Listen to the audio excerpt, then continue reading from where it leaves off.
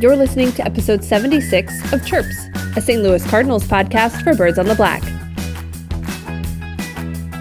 I'm Tara, he's Alex, and buckle up, baseball fans.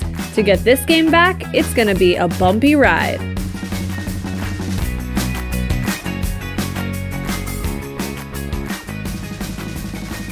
Hey everybody, welcome back to the show. Thanks for joining us again this week. I am Tara, along with Alex for real this time. After a couple of weeks away, we skipped a week and then Alex was out of commission last week, so he is back on the show. Alex, how are things? Things are well. How are things on your end? And before you answer that, I would like to note that your interview with Xavier Scruggs was excellent. Oh, thank you. Yeah, he was great. He was a great addition, very last minute on my part, but it worked out well, and I hope people enjoyed that interview. He had a lot of interesting things to say, and he's got some great stories about his time overseas, as well as, within the Cardinals organization. He spent a lot of years trying to get to the top of the mountain, so it was great to have him on the show. As far as me, things are fine. We've had a little bit of a dip in the weather again, which makes going outside and getting fresh air a little more challenging. At least it didn't snow here, though, which it was doing in many places near me. So I'm choosing to not complain about the coldness because it could be much worse. Yeah, I went for a walk. What I noticed during all this is, so I have a mask and I try to wear it pretty regularly, but I don't always remember to bring it with me when I'm just like outside going for a walk. When I do have it on and I'm outside and, just strolling around with my kids or whatever, and I see people without a mask on, I really have this sense of judgment. Yeah. But then when I don't have the mask on, and it's funny because it seems like the verdict is still out on how necessary, helpful the mask is and all that stuff. But sure. But when I'm the one without the mask on and I'm walking around, I have more of a don't you dare judge me. I'm staying away from you. Don't worry, you're fine. I guess what I'm trying to tell you is I'm a very selfish person, I guess. So this is going to sound like a strange comparison, but just stick with me. When I grew up in Utah, I grew up skiing. We skied every year. Everyone I knew skied. It was what we did. Mm-hmm. And when you're a skier, you hate snowboarders because they get in your way and they mess up your, experience. And they just have a totally different attitude than skiers. Like when you are a skier, you hate snowboarders. The last year before we moved to the Midwest, my dad and I decided to learn how to snowboard. And I kid you not, one of the first runs we made on a snowboard, I got run over by a skier who then looked back at me like it was my fault that I got in his way. So when you're a snowboarder, then you think skiers are absolutely the worst. And I think in some respects, that's what happens here too, right? Like you're wearing a mask and you think everyone's judging me for wearing this mask. And then you're not wearing it and you just get defensive because you feel like you need a reason. Let me be clear. When I'm wearing the mask, I'm judging other people who aren't wearing one. Yeah. But when I'm not wearing one, I'm defensive about them, the people with masks on judging me. Sure. Yeah, okay. I get it. Yeah. It's kind of similar. What you just described also with the skiing, snowboarding thing is definitely the relationship that bikers and people driving cars have in DC. And whenever I'm on a bike, I hate the cars. And when I'm in a car, I often hate the people on bikes. Seems like there's a sort of instinctive trend there to just always assume it's the other person's fault, whatever it is. Yeah.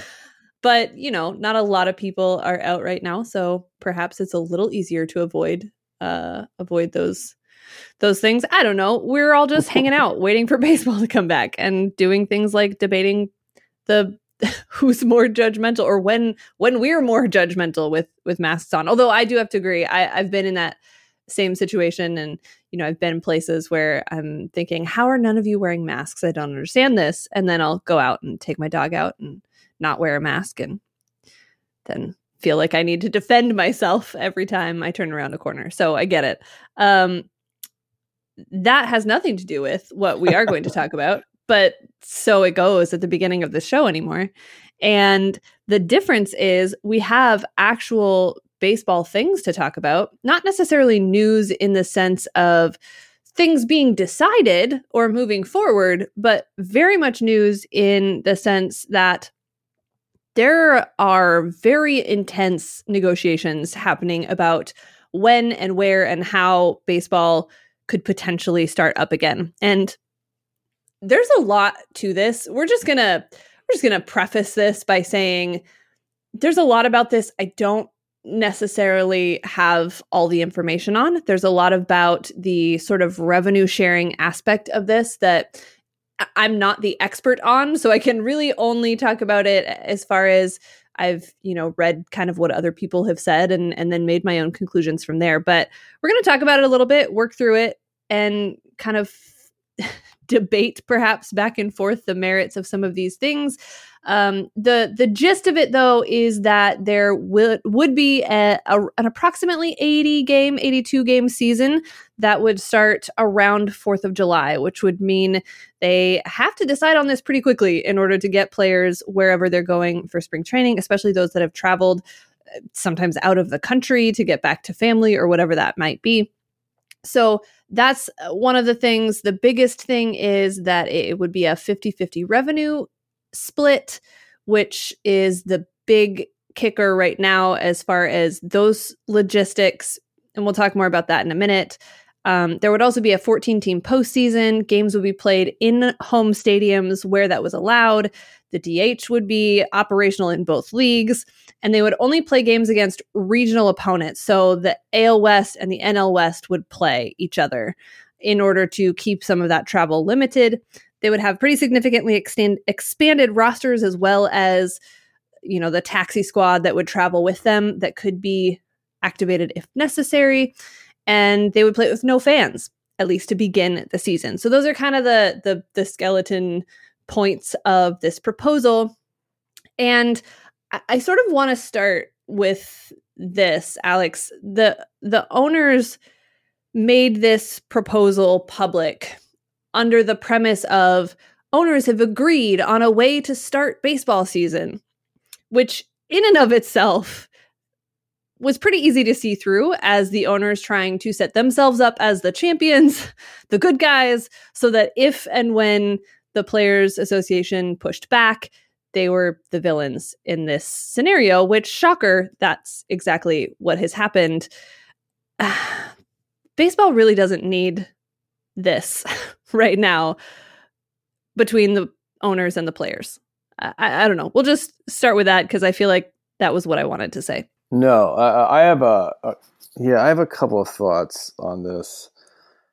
Well, I mentioned, I think, a couple of weeks ago that I certainly want the decision makers or the people who are trying to cook up anything to salvage a season, to be constantly thinking about what they can possibly do if best case scenario comes about. And meaning best case scenario being that this is safe, that we can actually do this. And I want them to be prepared for that even when it's not safe, which right now I feel as though we're not there yet, right? I mean, most of the country is still pretty much on lockdown, and we're not in a position where we can have baseball games. That said, I still want them thinking about this just so we're ready in case somehow we get to that point where, hey, guess what? We can have baseball now. But what I don't like is the fact that it's being debated in the public sphere, not, usually transparency is kind of what we all want, but this is a conversation I'd rather them be having behind closed doors for almost the exact reason what you said is it sounds, if you're going to be a cynic about it, like it's kind of just a ploy to gain leverage in what could be kind of a costly PR battle in terms of like, look, the reason why we're not having baseball is because of the players and not because of us. You saw what we put out there. We were ready. And the players balked, and that's why we don't have baseball. So I almost find it to be a little irresponsible too. Again, yeah. I'm just following what I understand to be the instructions at the time, which is that, it's still not safe. And so if this is being debated so publicly, then I feel like it gives off a false impression that we're at a safer spot than we actually are right now. Does that make sense? And yeah, I don't know. It's just, there's so many moving parts of this. And like you said, I don't even fully understand it at all. And I also haven't made the best effort to fully understand it at all. I'm just so burned out on this stuff. It's really hard. Yeah. It's really hard to keep up with baseball news when there's no baseball. That's one thing I've really learned during all of this. I don't know if you would agree with that, but also like, have you ever been confronted with like two options and one of the options is much less desirable than the other, but mentally you've kind of accepted that option just based on the facts in front of you. And then for some reason, something happens where it's like, oh, wait, like actually the better option is now available. And you're almost kind of annoyed just because you've already accepted, you've mentally already accepted the other bad option. I have almost already mentally accepted there being no baseball, that it's really hard to kind of reset my brain to a spot where there actually is baseball, even if it's like a crazy version of baseball with no fans. And believe me, that is a crazy version of baseball. So that's how I kind of feel about it, which doesn't at all go into the nuance of actually what the owners proposed and all that stuff, really. But I think that's where I am. I don't know if any of that is even all that coherent, but I think similarly, what's difficult for me is the number of different proposals that have been leaked, that it's hard. It's a little bit Boy Who Cried Wolf. It's like, okay, that's really ridiculous and absurd and crazy. You're obviously not going to do that. So then when an absurd proposal comes out, that all of a sudden the players are like, whoa, no, actually, we really don't like this idea. It's hard to take any of it super seriously. Mm-hmm. And then all of a sudden it blows up into something like this. And it's still so dependent on whether or not they can play in these places, right? So even all of this is still, like you were saying, it's good to be prepared in the event that they do get sort of clearance and permission and the go-ahead to play baseball in all of these cities. But it's still so heavily dependent on other things that it feels a little premature to turn this into the massive public debate that it already is, when we don't even know if they're going to get clearance to play baseball right now in July or whenever it is, to go back to these facilities in June for a second spring training or whatever. So there's so much that's still up in the air on kind of the safety front, that it seems a little bit absurd for the owners to turn this into such a public outcry against the players, which is problematic on so many levels. Like, the more I say that, the more I talk about it, the more I see some of these things. It's problematic on so many levels, because if they actually want baseball to happen this year, they have to have the players to do it. And yes, I know, like, during the strike season, they tried to use replacement player, whatever, all that. Like, I get it. But the last thing that these owners want to do is be the first sport that comes back, right? Push that forward, do it when it's not safe, and have some of their major stars choose to sit out if they can't come to an agreement, or then be the sport that, instead of came back and got everyone's attention, shut down entirely because they couldn't figure out how to honor an agreement that they'd already made. And it just, all of that playing out while we're still waiting to see if this is even feasible from a safety standpoint is a little bit insane. Yeah. So this is going to be kind of a weird comparison, but when they talk about, like, I just read this book that was about the IRA, and when they talk about the IRA or any sort of terrorism or whatever you want to call it, they always say like, well, you only have to be lucky once, meaning the IRA only has to be, in this scenario, only has to be lucky once for them to carry out something that could affect a bunch of people. Like if they're trying to assassinate someone, right? All right, this is a really stupid comparison, but all right, so stay with me for a second here. Okay. As I understand it, the owners or the whole thing they're taking a major risk in looking very, very stupid because they only have to be unlucky once and it's all over. If one player gets it, yeah, as I understand it, then you have to, and correct me if I'm wrong, if they've somehow found a loophole in this, but if one player gets it, then that team is on the shelf, and perhaps a team they just played is also on the shelf. Well, once you have a team on the shelf, then you don't have a season. You can't just operate a season without a team. And so they have to bat 1,000 here. They have to be perfect. Yeah. I did read a scenario yesterday where someone was suggesting that they wouldn't have to quarantine the whole team. They could just then immediately test everyone and monitor them once someone tested, so that it wouldn't necessarily have to be like a 2-week quarantine for the whole team. The problem with that scenario is that, as we have seen over and over again, someone this apparently was quite shocking to the president, but someone can test negative one day and positive the next, because the way that this all works, it doesn't necessarily show up immediately, or you hadn't been infected the previous day and you were the next day. That's how these things work. I feel like I'm trying to explain how something is contagious, and I don't feel like I should have to do that. But the point is, even a strategy like that limits who would have to be quarantined and how, I don't know that all just sounds like conjecture to me, in the sense that, okay, maybe that would work, but what if it didn't? And what if it wasn't a player? What if it was, a staff member? Or what if it was, there are so many ways that this could break down. Sean Doolittle actually tweeted a very long thread of questions about the plausibility of this plan that had nothing to do with the financial side of it, which was very well thought out, very well spoken, as he always is.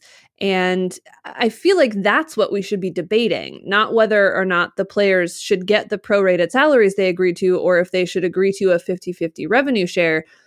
That's what we should be talking about in all of this, is making sure that there are logistics and plans in place if they're going to push ahead and play baseball. And look, we keep saying over and over again, we want there to be baseball. Like, I would love to be watching baseball tonight and talking about what's happening there instead of talking about whether or not it makes sense to start the game. No one wants there to not be baseball. Yeah, you just hit on something that's really been annoying throughout this whole thing. Like, the owners could have proposed, like, hey, you know what? We've come up with an idea where we're going to go play baseball on the moon. And if I were to tweet out like, hey, that sounds like not a very good idea and something hard to pull off, I feel like there'd be 10 people in my mentions being like, dude, do you want baseball or not? Yeah. We're trying to have baseball here. How about be a little positive? Of course I want baseball. And that's not the point. You can't just throw out these completely ridiculous scenarios like the original one of, having all the teams basically playing in biodomes in Florida and Texas. And then if you get any sort of pushback at all, for it to be this thing of like, oh, I guess you just don't like baseball. Yeah. You don't want it back. Like, no, of course I want it back, but I want it to be within the, I guess, bounds of reality. And, one thing I do like is the fact that at least they're trying to move to a place where everyone is playing in their home ballpark. I think that's a preferable situation because you're not asking people to be away from their families all the time. But then that does introduce air travel. And I would have to think, I don't have to think, I mean, based on a lot of things I've read, air travel, for the obvious reasons, is a very good way for the virus to spread, just because, everyone knows what it's like on an airplane. Yeah. You're kind of all stuck breathing the same air.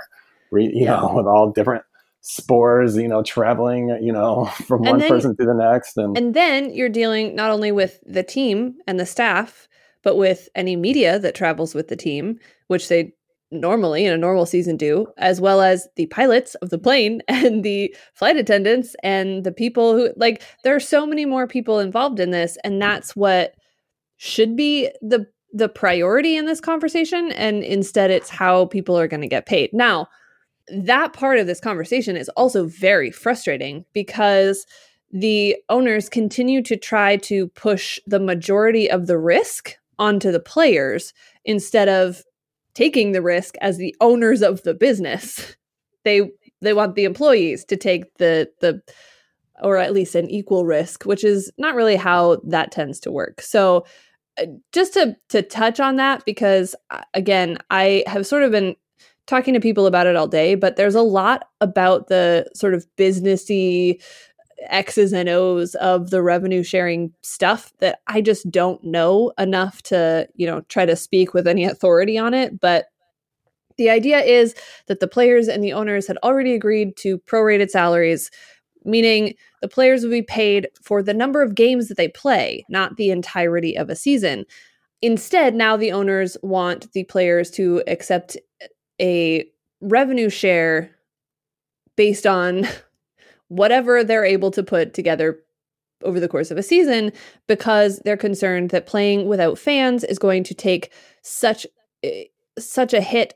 Their revenue is going to take such a hit from that they won't be able to make money and prorate salaries for players. Yeah. All of that said, it sounds like a very logical businessy thing to be like, oh, we're not going to make as much money. How can we cut some corners? But that's not all that's going on here. And it, again, is the owners who are billionaires trying to make the majority of the risk land on the players who are also risking their own health by agreeing to this plan and playing without a lot of safety precautions in place. Yeah, I thought the St. Louis bullpen, I assume John Fleming tweeted this out. I thought he had a good point where he just basically said, look, if that's the situation you're in, meaning the owners, that you're in such a bad situation that you can no longer operate with the deal that was, I guess, formulated in March. And now to, salvage any sort of profit or whatever, we need to move to this sort of, revenue sharing model and the 48%. Fine. Open your books and show us why that's the case. And once you do that, I think people would be more, what's the word I'm looking for? I think people would be more understanding of the owner's position. Not necessarily siding with the owners, but saying okay, I see where you're coming from. And, then we can start actually having real negotiations in good faith. But until that's done, it's really hard to, I guess, just take the owner's position at face value, because no one really believes that the owners are actually, what that one tweet say that kind of went viral that said there was one tweet that everyone was kind of dunking on, is basically saying the owners are losing, basically saying they're facing huge hardships here. Yeah. I think we all understand that the owners are losing money. I don't think anyone actually believes the owners are in a very bad position to where they're not going to be able to afford whatever, and don't get me wrong. I'm not saying because of this, I expect, a billionaire to all of a sudden, make as much money or be as rich as I am, believe me, I'm not expecting that of a billionaire. But yeah, I also am not, and I'm not ready to believe that they're actually in as bad of shape as they're trying to make it out to be. Yeah, there's a difference in not making as much money and losing money too. And that's where, the pro owner argument is that, oh, they're losing all of this money this year. And the pro player argument is, no, they're just not making as much. Because if a season still happens, there are still going to be TV deals, there are still going to be sponsors, there are still going to be blah, blah, blah, blah, blah, all these ways of generating some sort of revenue, even if it's not to the extreme that it is in other years. Craig Edwards actually wrote an article basically talking about the fact that it's very likely that most teams could break even or actually make a profit this year. So to say that they're losing money is a little bit misleading in the sense that they're not going to make as much as they normally do, but that doesn't mean that they're operating at a massive deficit all of a sudden. And that is what I think they want people to believe, so that they are more sympathetic to that of the poor local business owner who can't afford to keep the doors open, which is not typically the reality when you're talking about this many zeros behind the dollar sign there. So that part of it is frustrating. I think what else bothers me in some of the conversation that's going around today, I mean, Governor Pritzker was talking about how upsetting it is that players are holding out for more money. And then you have Mark Teixeira on ESPN talking about how he'd play for pennies on the dollar if he had the choice, and he wouldn't, put baseball in this bad position. The players already took a pay cut. Right. If they only play half a season, they're only getting half of their previously agreed upon contracts, because that was the agreement they made. So they're already taking a pay cut. They're already making sacrifices. Does it look the same as, me or the guy down the street making a sacrifice? No, but it never does. You can't compare that because it's not the same to start with. Yeah. So this idea that players are, being selfish and not making sacrifices just simply isn't accurate. Yeah, and I have nothing against Mark Teixeira, but a retired player, especially a player who made as much money as he did while he played, has no business at all making any sort of comment like that. That is a retired player who made a bunch of money, who also now works for a network that would like to be covering baseball. Yeah, he obviously has a vested interest in baseball happening, because now that is his job. So yeah, no reason for him to say anything like that. If he was like an owner, like how someone like Michael Jordan, or someone who went from like a player to an owner, then Derek Jeter or somebody. Yeah, certainly. Yeah, that's a much better example. Jeter is going to have a different outlook than other former players, and I get that. But even though Teixeira is in media or whatever, he should be keeping his mouth shut on that. That is, to me, very poor form for him to be saying that about a lot of guys who are basically colleagues. Guys, there's a lot of guys still playing when he was playing. I would be, I can't even imagine. And maybe it was just a quick off the cuff remark that he regrets. I don't know, or he just wasn't quite thinking about what he was saying. I just saw the same tweet that I think everyone else did. So I don't want to make it into the biggest deal. But if he really did say that in earnest, then that is just awful. He has no business saying that. In the same segment where that was being talked about, one of the other guys on the show said something about how it's such a shame that they're choosing the middle of a pandemic to basically stand their ground and stand up to the owners, which is wild to me, because you want to talk about choosing the middle of a pandemic to do something for your own advantage. Major League Baseball has done that with the minor leagues. They have done that with the players. All of a sudden, now the players saying, hold on, we already agreed to a reduction in salary. We're not going to revisit that. Somehow now it's the players who are choosing the wrong time to make a stand. I just don't understand how instinctively people side with ownership over the players. However, that is precisely why the owners they leaked the information that they did. They did it in a way that would set them up as the heroes to save the game of baseball. And now anything that doesn't just fall in line with that, you're the the villain in this story. Yeah, and I would also add that, this sucks for all of us. Like, not having sports is awful. It truly is. I don't think I realized how big of an outlet this was for me, meaning sports, and I'm sure for you and for all of us, until this hit.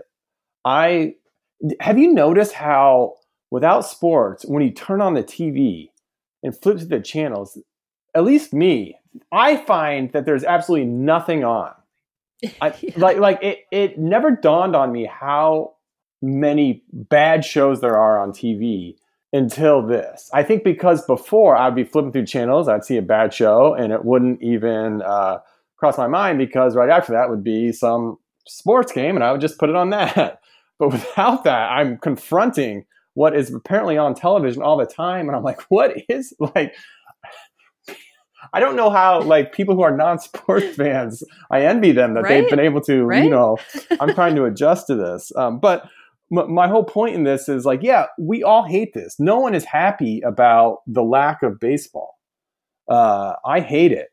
I'm sure the players especially hate it. I was going to say, the players all want to play too. Yeah, they want to make money.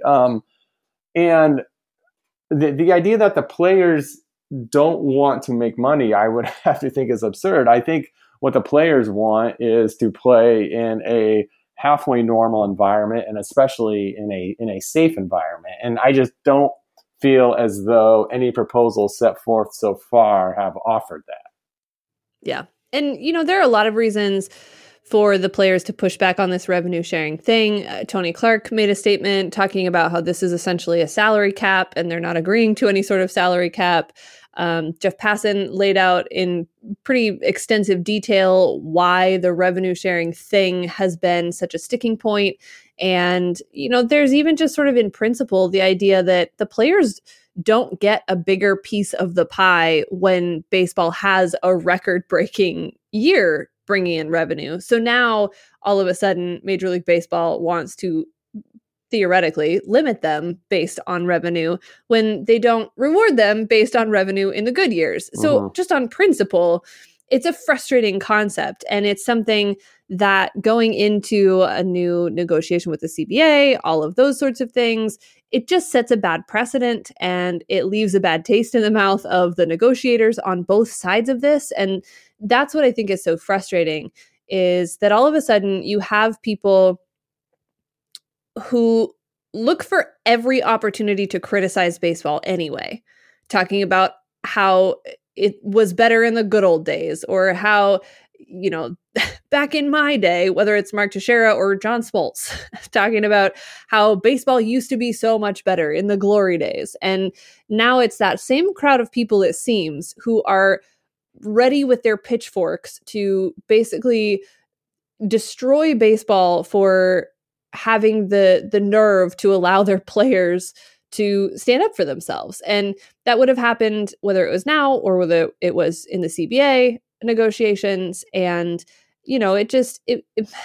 it's impossible, it seems, for people to look at this as a negotiation in the sense that, okay, both of the sides of this conversation are giving things up.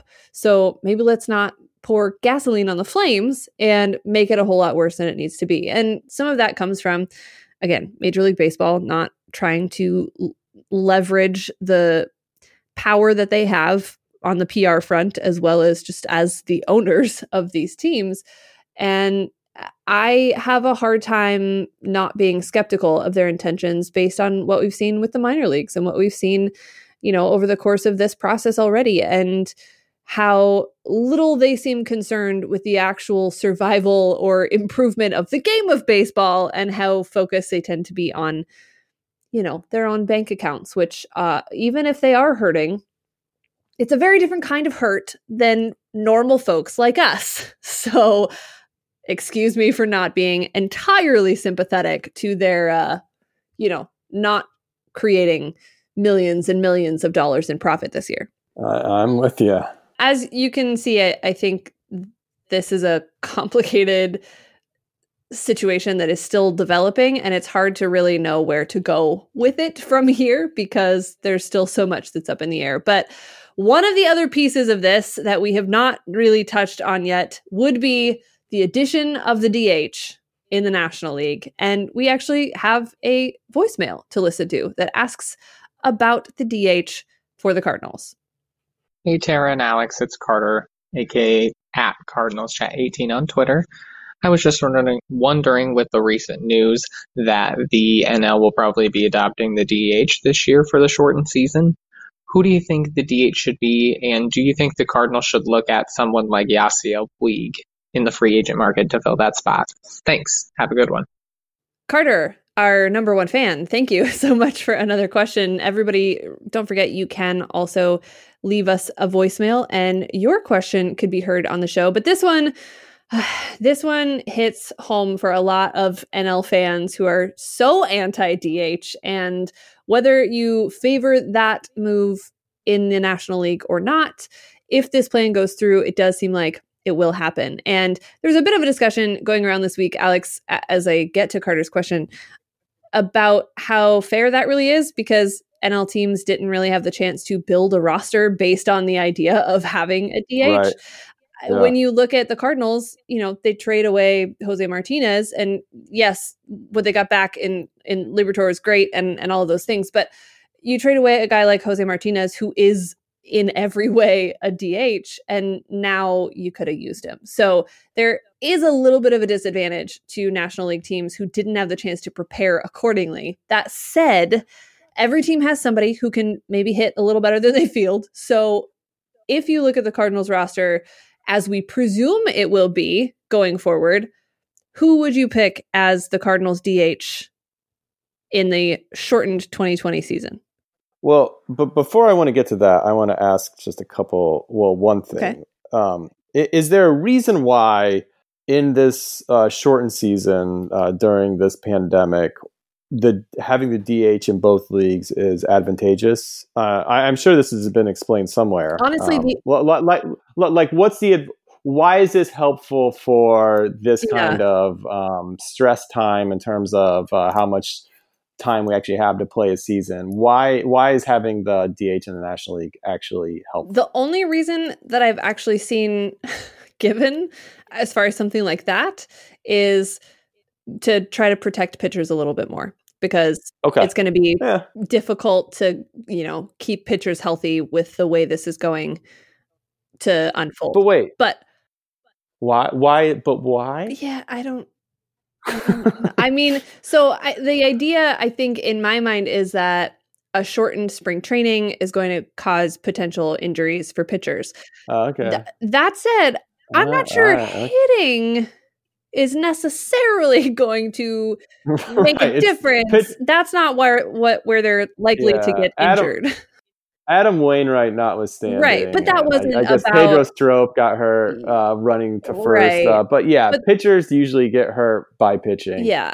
And not by hitting. But, I don't know. And, some people are suggesting that this is Major League Baseball taking advantage of the situation and sort of pushing ahead with what they've wanted to do for a long time anyway.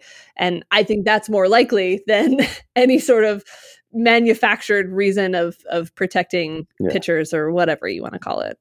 All right. Well, I agree with that, which means I hate this because, we all know where this is heading. I will also say I agree that, the NL teams are at a disadvantage because, it's a real position, and it's a real position you plan for. But really, there's only going to be one, again, if we even get to this point, there's only going to be one NL team that's actually impacted, and that's the team that's going to, go on and win the pennant and go to the World Series. Right. So, whatever, 1 out of 15 teams, they'll all be fine, I guess. It's not that huge a deal. So anyways, the Carter's question.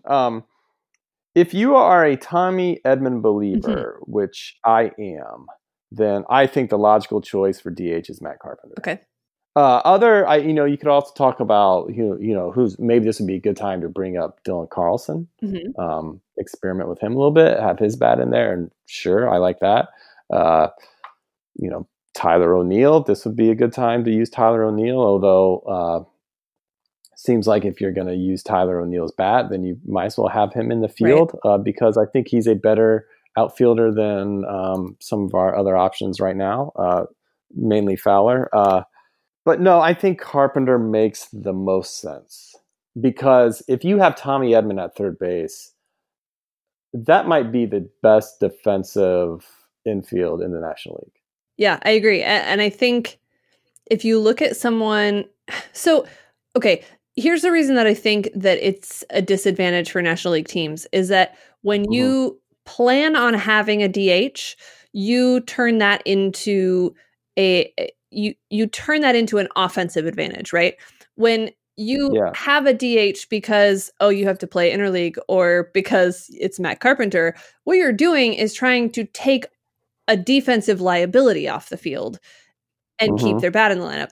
It might seem like splitting hairs, but that's a very distinct difference when you. But if they're all playing each other, meaning if all these National League teams are only playing each other again until the World Series, well, but they'd be playing. I mean, the AL Central and the NL Central would be playing each other. We still do interleague during this 82-game season? So it would be. Oh, gross! Did I miss that? The games against only it would be divisional and regional opponents. So AL West teams play AL West and NL West teams. Okay, you can see how much research I did. Yeah, but that's why. That makes total sense. Okay. Oh wait, never mind. Yeah. That's all right. Forget what I said earlier. So it's you don't have to edit it out. Just leave it in and make me look stupid. Yeah. National League teams are at a distinct disadvantage, but they're still only competing against themselves in the standings. At least. So. And that's why. So it sounds like maybe semantics a little bit to talk about how a DH for an American League team, because it's intentional, is sort of there for their offense. And when you just slide somebody in that role, you're kind of picking from who you want to keep their offense, but not their defense. So with Jose Martinez, it was sort of the same way in that he was a defensive liability, but they needed his bat in the lineup. So if you have a DH role, then you don't have to worry about the defensive liability. It's a little, maybe just a different way of thinking about it. It certainly would be a different way of kind of scouting and building a roster around someone. But as far as the Cardinals are concerned, I do think that Matt Carpenter makes the most sense, assuming we get the good version of Matt Carpenter. If it's the Matt Carpenter that has struggled the last couple of seasons, particularly in the first half, that's certainly not the guy you want as the DH in a role that you typically give to someone who's going to help you offensively, not hurt you. So there's still that giant question mark for Matt Carpenter a little bit, I think. Dylan Carlson's an interesting option, but I do honestly think if it's not Matt Carpenter, it's probably a bit of a rotation depending on who needs to play that day. I don't think outside of Matt Carpenter, there's one guy that it's like, he's our DH all the time. It just is going to depend on, who you need to play that day and maybe who's riding a hot streak, and you can mix guys in and out of the lineup in other places without taking that bat out of the lineup. So maybe one day it is Tyler O'Neill. Maybe one day it's, Paul Goldschmidt because he needs a day off and you can put someone else in the field. I don't know. Maybe it is Dylan Carlson. Maybe it's somebody else. I think they have those options that they can move it around a bit to accommodate the rest of the guys in the lineup, which is not necessarily a bad thing. I mean, we kind of had started to debate the Tommy Edman, Matt Carpenter, how you get them both on the field at the same time thing, which could be handled with this DH scenario. But again, I don't quite know why it needs to happen to play this way this year, but it really all depends on how good Matt Carpenter is and if he can claim that spot. Because if he can, offensively, if he can do that at the plate, then it makes perfect sense for the defense to be improved by putting Tommy Edman in that role, and then you put someone who's actually an outfielder in left field instead of Tommy Edman because you have nowhere else for him to play. Yeah. So that, Carter, I think would be our answer. And assuming that Major League Baseball pushes this through, and then finds a way to keep it in baseball for the next forever, then yeah, they would have to consider someone else in free agency moving on from this season to kind of build around that concept, I think, anyway. You know, totally unrelated, but you know something I just realized? What? Remember when, well, I guess this would have been like late February, early March, when I would like, we were in the middle of spring training and I would try and sound cool by saying I'm not watching spring training games. That seems so long ago. It really does. Do you kind of now a little bit no, wish you had watched? That was the next thing I was going to say. Now I'm an idiot, and I should have been watching every single pitch of spring training, because that's very likely the only Next year, baseball you're we are going to get. Plan your entire life around being able to watch spring training games. I'll never take it granted again, and put my nose up in the air as if I'm too good for spring training. My goodness. Oh man, that does seem like forever ago, but just about 2 months since everything got shut down, and we're looking like probably a month before anything gets going again. Potentially, if all goes according to some version of this plan that was proposed this week. Before we just keep talking ourselves in circles with this, I think we'll end it there. But if you all have anything to say about the proposal from the owners or about a different plan that you'd like to put forward, since we did that a couple of weeks, well, I don't know. I say a couple of weeks. Now that was probably like 5 weeks ago that we talked about alternate plans for the return of baseball. And hopefully next week we have some more real things to talk about, as opposed to just absurdities coming from Major League Baseball owners and the people who want to blame the players for that. So we will leave that there, but we do have to finish this show with a chirp of the week. Great. So I'm glad Carter asked that question, because my chirp of the week is actually about the Cardinals and the DH. So since when did interleague begin? Was that 95, 96? Around there, right? 97. 97? Yes. Okay. So since 1997, at least when the Cardinals have been playing an interleague series in American League Park, they have utilized a designated hitter. Tara, I don't want to put you on the spot, so you can tell me to shut up and just answer my own question. But do you want to take a stab at who has the most plate appearances as a Cardinal as a DH? Oh gosh, no, you can answer your own question. Yeah, it's not going to surprise you, Matt Holliday. Okay. He has 135 plate appearances as a DH. That's 50 more than the next person, which is Jose Martinez, the dearly departed Jose Martinez, who has 85 plate appearances. Now back to Holliday. He was an awesome DH. In those 135 plate appearances, he batted .277, .356, .571 for 150 WRC plus. Again, only 135 plate appearances, and he hit 9 home runs, 17 runs scored, and he drove in 26. So he did a really good job as a DH. And I'm going to go ahead and tell you the top 5 by plate appearances for a Cardinal as a DH. Again, I said Matt Holliday's first, 135. Jose Martinez with 85 plate appearances as a DH. Scott Spiezio, third, 56 plate appearances as a DH. Albert Pujols. Okay. I actually would have thought you would add more, but Albert Pujols, 45 plate appearances as a DH, and he absolutely raked. He has a 202 WRC plus.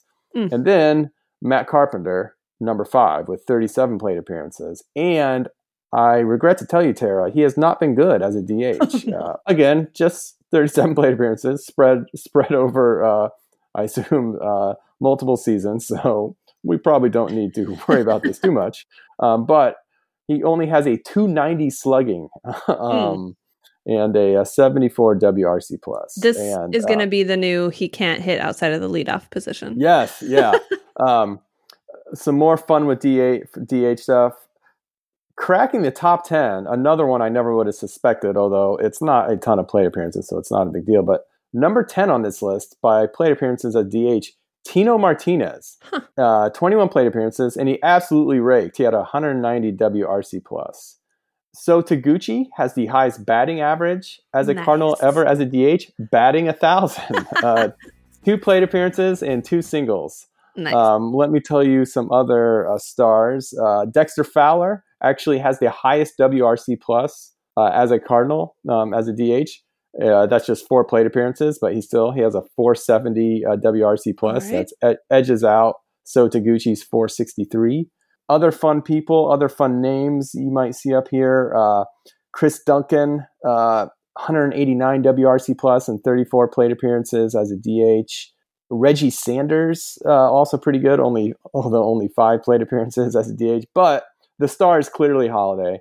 A ton of plate appearances as a DH. Again, 50 more than the person who's next on the list, and he absolutely hit the crap out of the ball, which is not surprising because he hit the crap out of the ball when he wasn't a DH, because he pretty much hit the crap out of the ball all the time. But we know Matt Holliday wasn't the greatest fielder, so this would have been a natural role for him if he had perhaps been on the Cardinals, I guess, 10 to 12 years later than when he actually was. Yeah. Since it does sound like the DH is going to be here eventually, if not this year. And that's your chirp of the week, Cardinals and the DH. There you go. So we just need a 2020 version of Matt Holliday to show up, and then we would have much less to worry about. I am curious how many years it's going to take before the DH is in the NL and people go, I'm kind of glad that he was there in that spot, as opposed to just complaining about it all the time. Because of course we will, and we will certainly do that on this show and many others. But for now... Well, real quick, I wonder how... So Taguchi is batting 1,000 as a DH, but again, only 2 plate appearances. I wonder who has the most plate appearances as a DH while batting 1,000. That's something I'm going to figure out, and I will reveal the answer on next week's Chirp of the Week, or just show in general. Can't imagine it'll be much more than 4 or 5 plate appearances, but who knows? We'll see. Yeah, maybe there's a hidden gem in there from some point in history. All right, figure that out. We'll talk about it next week. And hopefully we'll be talking about more conclusions to the debates between Major League Baseball and the players. And, maybe we won't be talking about the total demise of baseball a week from now. That would be great, because we really all would like to have baseball back in our lives sooner rather than later. That will do it for this week's episode of Chirps. Thanks so much for tuning in and listening to us sort of work through our own thoughts on this mess. Feel free to do that yourself and share it with us on Twitter. I'm at Tara Wellman. He's at AlexCard79. You can follow the Birds on the Black podcast channel, podcast page, whatever you want to call it. Just search Birds on the Black wherever you listen to podcasts. And wherever you found this one, that's probably where you should find the next one. Until then, I'm Tara. He's Alex. Thanks for listening.